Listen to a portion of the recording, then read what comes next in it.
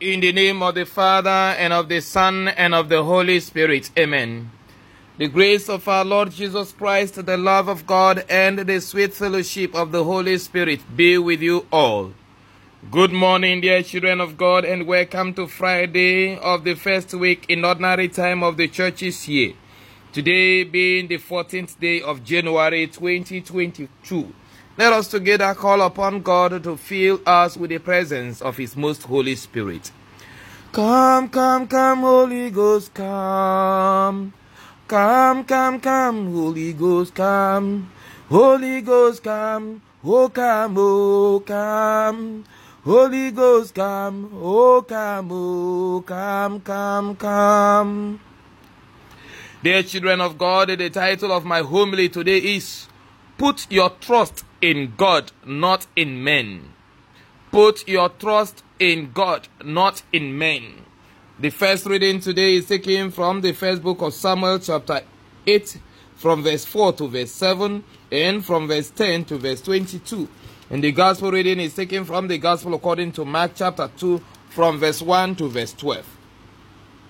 The first reading today records the event of the Israelites rejecting God as their ruler and asking Samuel the priest to make for them a human king who will govern them and rule over them. Samuel, of course, was disappointed, and he cried to God, presenting the request of the people of Israel to God. And God said to Samuel, do not be discouraged, do not be sad. They have not rejected you, but me.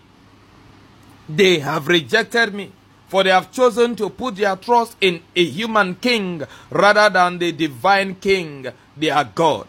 They have chosen to have man lead them rather than have God lead them. They have chosen to experience the consequences and the implications of human leadership and living under the authority and the governorship, or the governance rather, of a human person rather than God himself. And so God inspired Samuel to let them know the consequences of their request. And Samuel spoke to them, telling them, these will be the ways of the king who will reign over you, the people of Israel. This king will take your sons and appoint them to his chariots, and to be his horsemen, and to run before his chariots. And he will appoint for himself commanders of thousands and commanders of fifties, and some to plow his ground and to reap his harvest, and to make his implements of war and the equipment of his chariots. He will take your daughters to be perfumers and cooks and bakers. He will take the best of your fields and vineyards and olive orchards and give them to his servants. He will take the tenth of your grain and of your vineyards and give it to his officers and to his servants. He will take your men servants and maid servants and the best of your cattle and your donkeys, and put them to his work. He will take the tenth of your flocks, and you shall be his slaves. And in that day you will cry out because of your king, whom you have chosen for yourselves, but the Lord will not answer you in that day. Now, after saying all of this to them, the people still said to Samuel, yes, give us a king. This is what we want, and we are ready for all of this. And eventually, they did cry to God, but God also did not answer them in that day. Dear children of God, I think this very story is very much true of the Nigerian society of the day. We have asked or chosen for ourselves kings, both at the national level and at the state level and even at the local government level. I said we have chosen for ourselves. Many may argue that these persons were imposed on them. The president, the governors, the senators, the members of House of Representatives, House of Assembly, the local government chairman, and all of that. But I say to you, dear children of God, we are responsible for what we suffer in life. The Igbos of the southeastern Nigeria will always say, Ife Nemanyi Strainaka. What happens to us comes from us. Dear children of God, we are responsible to a very large extent for our predicaments in the world of today, where we go making choices that are not in agreement with God's will, where we go making choices for things and peoples that are obviously not going to work for our interests and the interests of the commoners. Eventually, the resultant effect of it will be disaster of all levels and of all kinds. Dear children of God, God invites us today to become a little bit more critical when we make choices. We must always give room for God's rulership over us. And how do we do that today? The way we do that today is by seeking the will of God in the choices we make.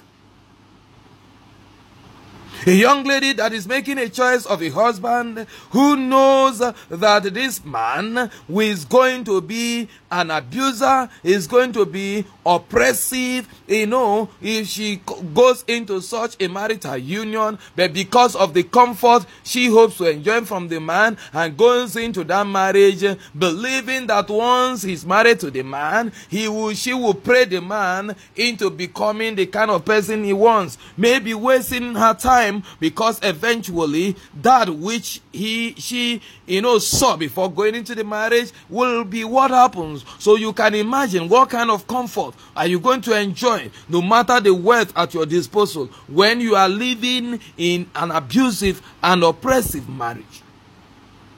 I'm not saying that there is any marriage that is perfect or without challenges, but why would you put in your head in fire when you already see the fire, like the people of Israel? Why would you put your trust in human beings and human institutions, in wealth and in material things, and compromise your relationship with God and reject God for all of those? Look at what is happening in Nigeria today.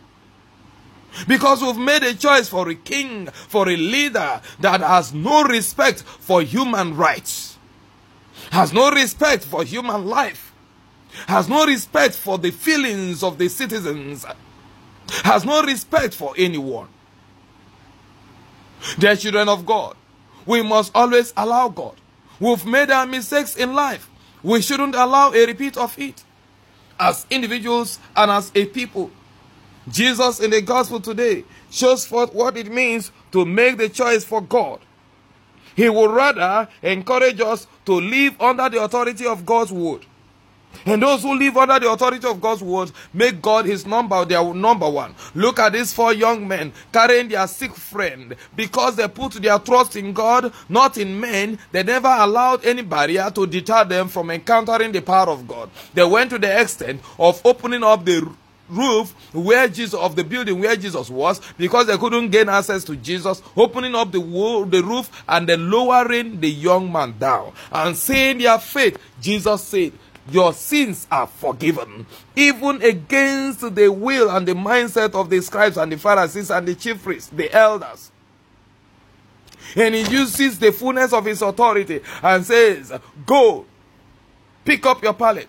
You have been set free from your captivity, from your paralysis. We are paralyzed in Nigeria today. We are paralyzed in our marriages today, in our places of work, in our businesses. Many people are paralyzed in different ways. Economically, psychologically, emotionally, mentally, spiritually. We are paralyzed. At the individual level, at the collective level, at the national level, at the state level, and even as a continent and as a world. We are paralyzed and we need God.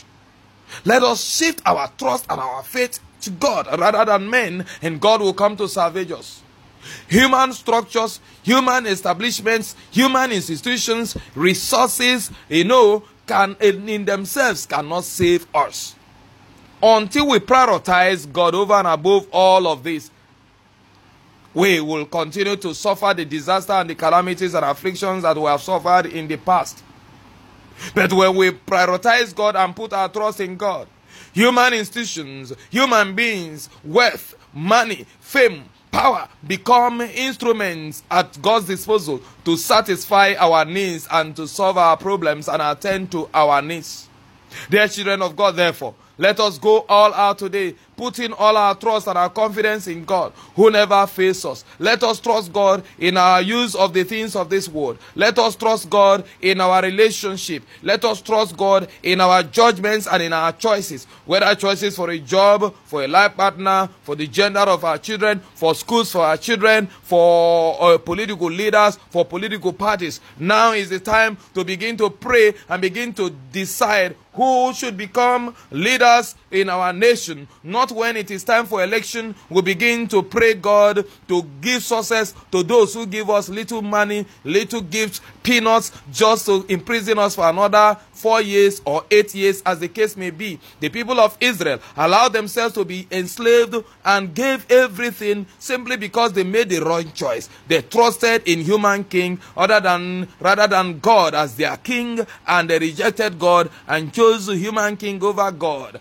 Today, dear children of God, we must prioritize God over human beings and allow the governance of God over the governance of human beings. For when God governs, he uses human beings to effect his will, and his will for us are good, not evil, as he puts it in Jeremiah chapter 29 verse 11. May God continue to bless you, watch over you, and grant you the good things you desire in life, even as you make the choice for him today through Christ our Lord. Amen. The Lord be with you. May Almighty God bless you, the Father and the Son and the Holy Spirit. Amen. Be assured of my prayers and my blessings always.